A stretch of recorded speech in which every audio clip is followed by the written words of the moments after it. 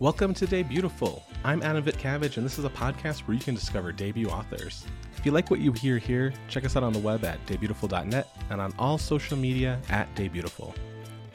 Today's guest was born and raised in New York and earned her BA from Colorado College and her MFA from New York University, where she also taught creative writing. Her work has appeared in over a dozen publications and has been nominated for Best Small Fictions. Her debut novel, A Novel Obsession, is out now. Please welcome Caitlin Barish. Hey, Caitlin. How you doing today? I'm doing really well. Yeah. How are you? I am doing extremely well. I'm super excited to talk to you. I've seen you on social media for quite a while. And now that your book's finally coming out, I have a reason to reach out and bug you about all the questions I had about Novel Obsession. Bug away. Love to be bugged. The first thing I'm going to ask is, this has nothing to do with your book. It's actually just a random question I have because I'm obsessed with names. Your name is Caitlin with a C.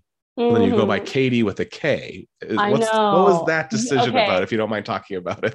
I feel like you should take this up with my parents. No, it's actually kind of a funny story. My mom always wanted, if she had a daughter, to name her daughter Katie. I don't know why. She said that this is a name that she'd been wanting to give her daughter since she was a child, which is a little weird, but there you go. And my father, when it came time to actually do the thing and have the kid, he wanted a name that sounded a bit more professional, a bit more formal, to go on the birth certificate. Because Katie, I guess, is a nickname mostly for Catherines, which is why it's probably confusing. And they just ended up doing Caitlin with a C, which is the Irish version of the name, which is funny because no one in my family is Irish. We're very Ashkenazi. But yeah, so I think it was just a bit of a miscommunication. But I like confusing people. So it's awesome. Yeah. Because it's almost my brand now. Yeah. Oh, I love it. It's just kind of not funny to me, but yeah, a little bit. Name play is just always great. And I just love that your Twitter is it has to say Caitlin, Katie. We are not here to talk about names. As fun as that was for me, I hope people stuck with this podcast. We're here to talk about Novel Obsession, your debut novel. Tell readers what it's about, not from the publicity copy, not from what the media thinks it's about. What do you think? What is Novel Obsession for you?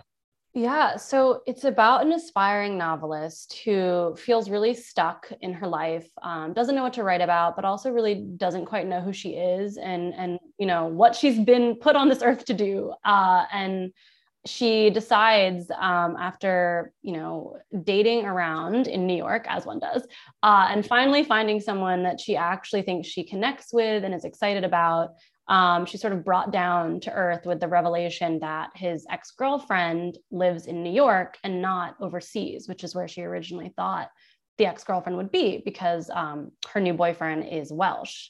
So with that revelation, not only is this ex-girlfriend in New York, but also works in the literary world in a position that Naomi, my narrator, finds very impressive. She's also a bookseller. So I believe that she just gets really obsessed with Rosemary and essentially stalks her online and then finagles her way into a false friendship with Rosemary that Rosemary believes to be real and authentic. And shit hits the fan from there. Yeah, definitely. It does. Yeah. What I loved about this book is it's super fun. And I don't think most people think I read really depressing books. And I felt that this was the most fun I've had with the novel for a really long time. Good. I guess I just want to go back. What was the genesis of this? Were you always, was it? Yeah, I'll leave that open-ended. What kind of was the first thread for Novel Obsession? Yeah. So basically, when I moved back from Colorado, which is where I attended undergrad, and I moved back to New York, and I started a job as a bookseller at Powerhouse Arena. And I loved that job. It was an amazing transition into, the literary world that I really wanted to be a part of at the time. This was in 2015. And, I immediately got kind of sucked into the literary world in New York, and I got to meet other writers and really feel like I was a part of that community, which, does encompass both the publishing world and the agencies, but also all the indie bookstores. We have so many here. And while I was there, I was also dating around, as one does. And, I was hearing stories from a lot of the people that I was meeting and connecting with. And one of the stories just gave me pause, and immediately just got me thinking, got my brain moving at a million miles an hour, about not only, a woman who was working in a bookstore and didn't know what to write about, which is like quite literally what I was dealing with at the time. I was like, what am I doing with my life? But, also just immediately wanted to take this thought experiment to absolute extremes, which was really fun for me, because I just got to do bonkers things on the page that I would never do in real life. Would probably be behind bars for doing. So that was essentially the genesis of the novel, just having that initial, learning a story from someone, thinking that it would be a really interesting premise for a novel, and then absolutely dialing it up times 100. Definitely dialing or 1,000. Yeah. Did you start this in 2015 when you were back at Powerhouse Arena, or when did you start writing it? I started, I think, in 2016, because I worked at Powerhouse from about, I think, October 2015 to around April 2016, and sort of began what would eventually become this novel in 2016. And a lot of like the book selling scenes I started writing while I was working there, and sort of all found their way into the book at the end. It was sort of like a Frankenstein's monster, but eventually turned into something cohesive and something publishable. Yeah, after you left the bookstore, is that when you did an MFA in New York City, right? I did, yeah. I did an MFA at NYU. Was that during your time at the bookstore or after? No, I did a lot of weird stuff. I love it. No, I left the bookstore. Yeah. I mean, I worked, after I left the bookstore, I worked at Symphony Space, which is this interdisciplinary performing arts space on the Upper West Side. It was literally like across the street from where I grew up. So it was a really easy commute, which meant I was always late because I could walk there. And so I'd always stroll in and be like, shit, I'm late. But essentially I worked there as the manager of their book club camp for kids. Cool. For the whole summer of 2016, which was so fun and so just, worthwhile and fulfilling, and just got to hang out with little nerds all day. It was amazing. And kids that reminded me of me. And and then I sort of did a bunch of like random freelance gigs until I started the MFA in 2017. For sure. I love when there's just random stories, because I feel like that's like my whole life has been, I fell into this job. I wasn't looking for it, or et cetera, et cetera, et cetera. Were you working on Novel Obsession in earnest then? Like that was what your time at the MFA was all about? Yeah. I mean, well, it was mostly a novel obsession, which was at that point titled A Special Skill, which, prayers for that one.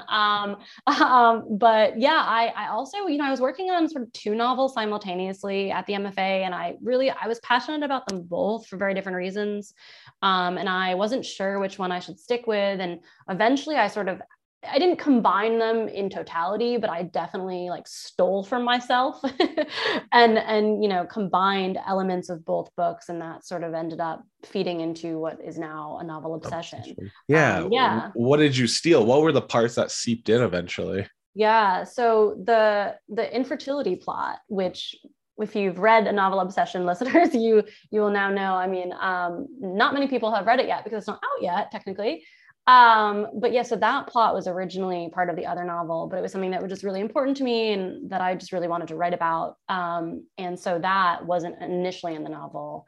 Neither was the grandmother character. She wasn't as big of a role originally. And I feel like she's sort of the beating heart of the book as it stands in my mind. I'm just really attached to that character. Yeah. So I'm really glad that I decided to steal from myself, as it were. Yeah, definitely.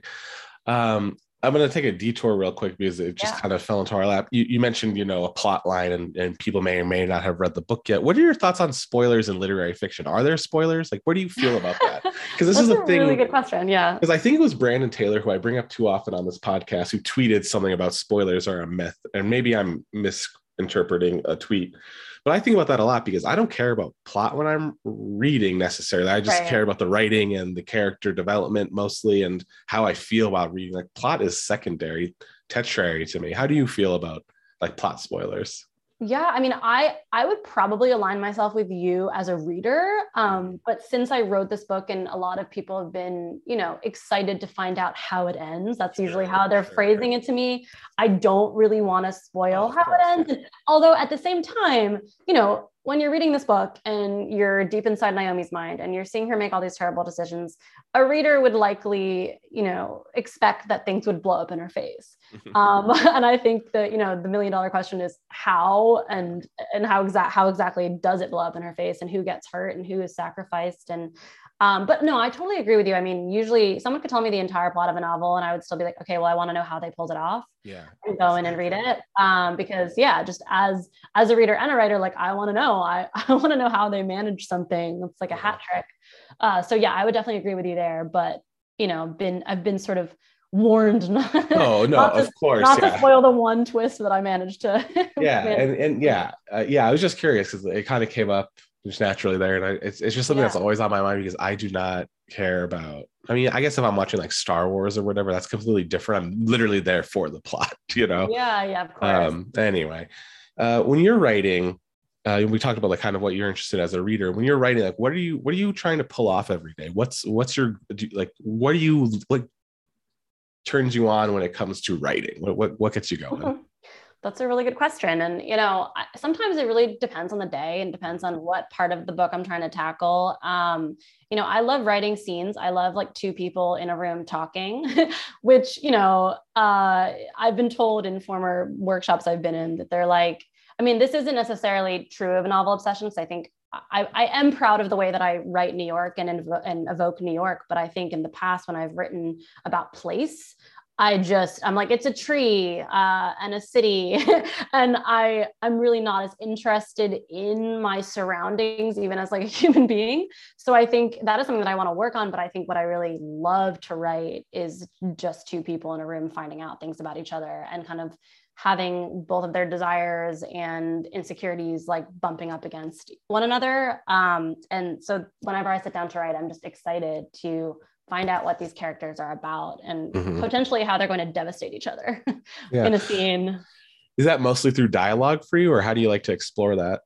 Yeah, it is. I really do enjoy dialogue. And I think it took a while to sort of hone it. And I think, at the end of the day, like my first drafts of dialogue are not always impeccable. And it takes a lot of tweaking to sort of figure out, okay, would someone actually say this? It's actually been very helpful. This is a bit of a tangent, but my brother and I, he's an actor, and we were very briefly over the pandemic when we were living in the same house, with my parents, our parents, we decided, we have nothing else going on in our lives right now. Why don't we try writing a play together? And it was so interesting because I had never written in that form before. And it is, of course, all dialogue. And it was really hard. And I definitely was taken down a peg or two because I thought my dialogue was great. And he was like, no, like an actor would not know. But he was really helpful. And it's just interesting to sort of hear from an actor who isn't as interested in like the mechanisms of character. Well, very interested in the mechanisms of character, but in a just completely different way. And that just continues to interest me. Two characters in a room talking. Yeah. Yeah, it's so interesting. I used to think, I mean, I don't write fiction. I don't write anything. I just like to talk to writers.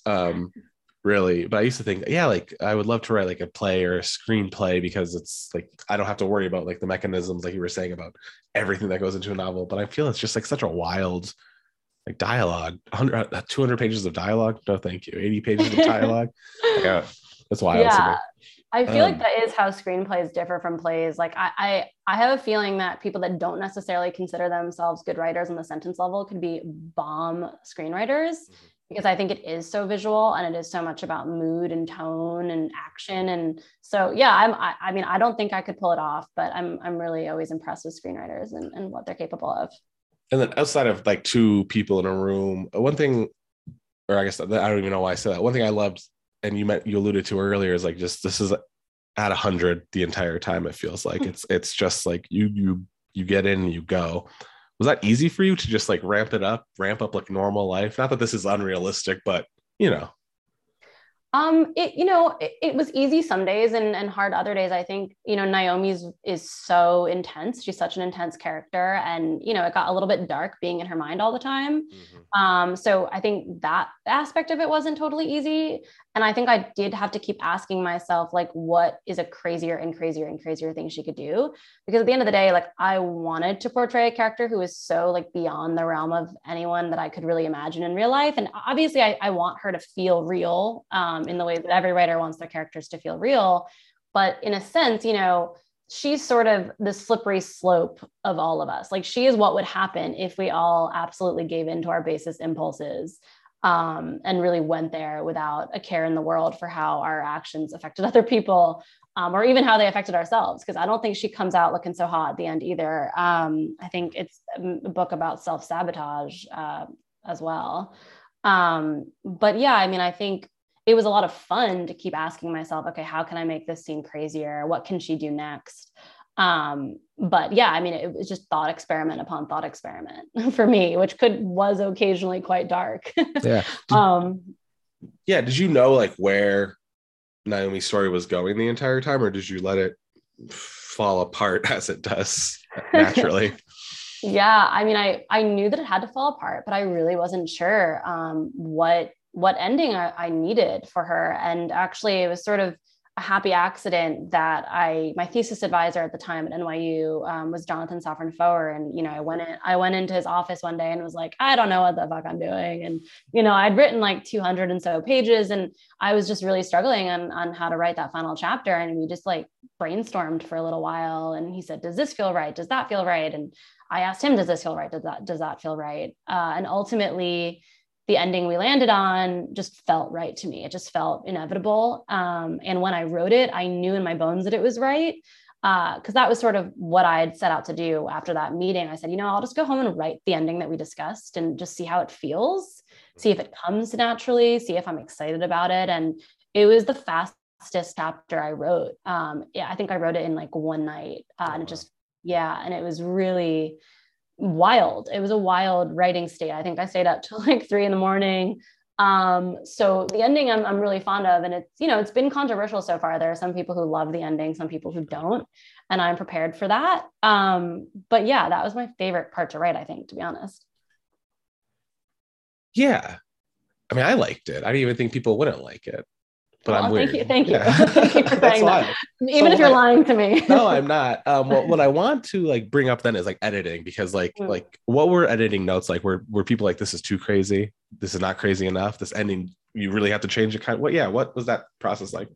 Yeah, so my editor has been amazing the entire time, Lexi Casola at Dutton. She's really, been such a champion of the book and of Naomi, and really helped me to, bring it into its own and make it what it is. But I think she also was occasionally like gently reminding me that there are moments where Naomi's motivations were a little bit unclear at times in that first draft that she saw.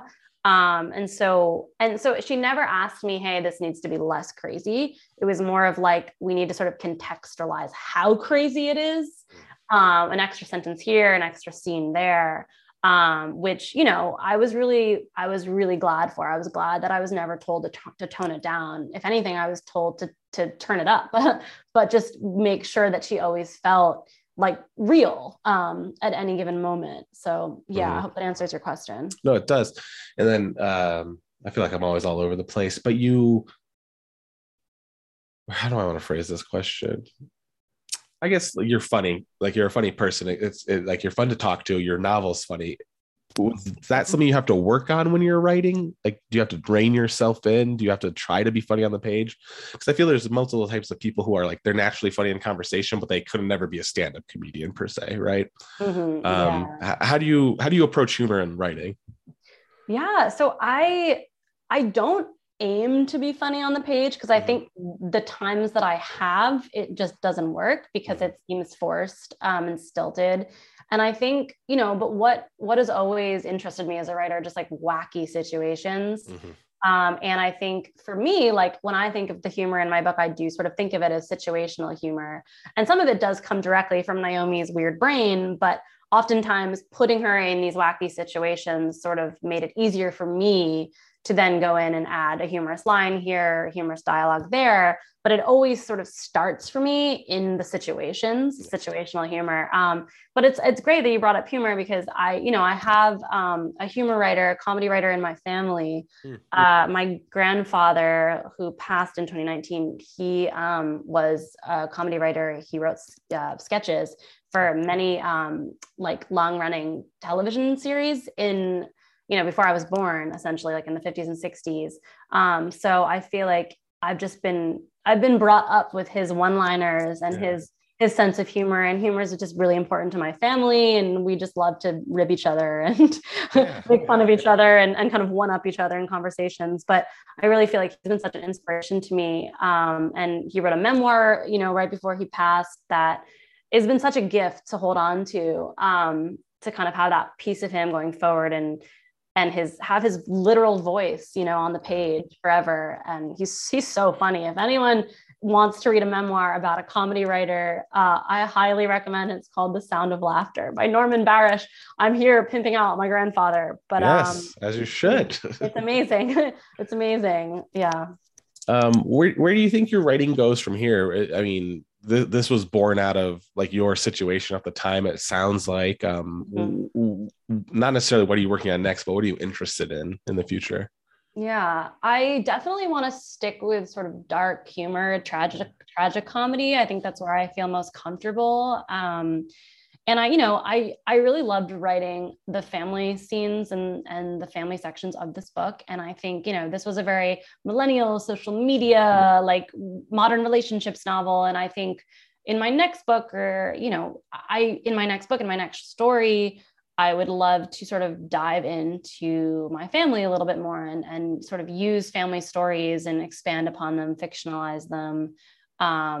Because there's just so much material there. I think everyone feels that way about their family, but we all want to make sense of where we came from and make sense of the people who came before us. And I just find my family really fascinating, and I'm terrified here in the, but that's definitely what I want to do next. And this is also going to sound incredibly geeky, but I think I want to write about horses more in my work in the future, just because that's something I wrote about in literally everything I ever wrote until I turned 15 or 16.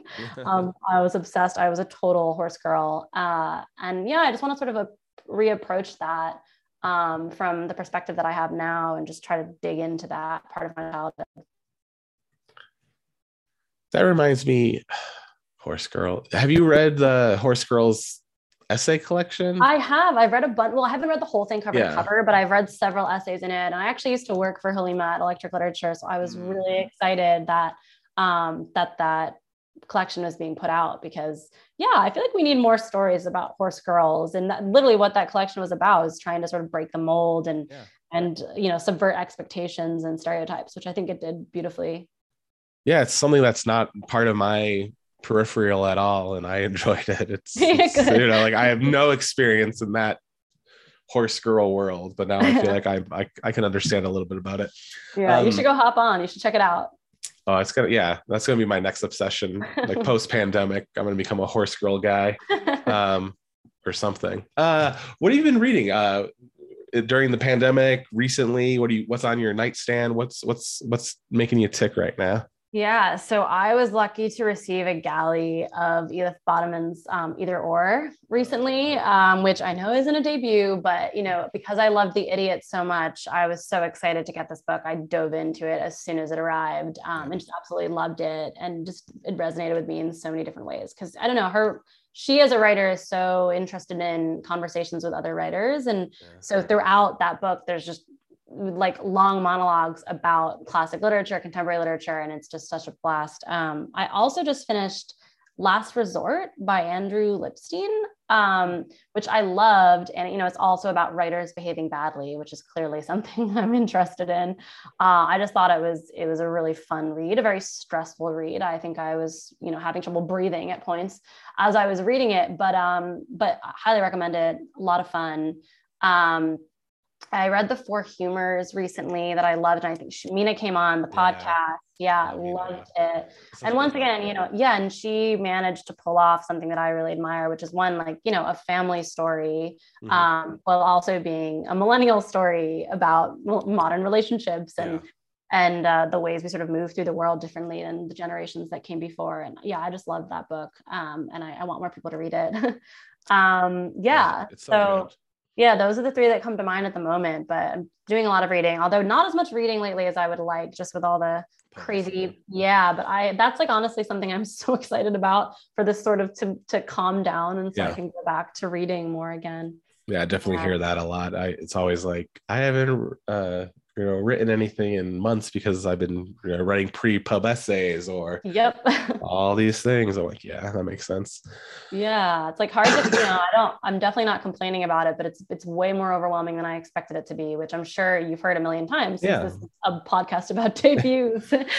It is interesting to hear like the repetition in experiences, but I also think it's comfort. I mean, maybe it's comforting for other debut authors to be like, oh, okay, like my friends, maybe we're not talking about this, but this stranger is. So no, it's been really helpful to just sort of, I'm a part of this debut group that has been incredibly comforting, and we all just really support each other on this. And these are people that I've like never met in real life and might never meet in real life, but it's this lovely place where we all just vent about things that are bothering us, talk about how grateful we are, but also, just tell each other to get some rest, eat, sleep, relax, find time for friends and family, and just try to chill out and enjoy it versus stressing about it. And so it does feel like high stakes, but it's just one part of a long journey.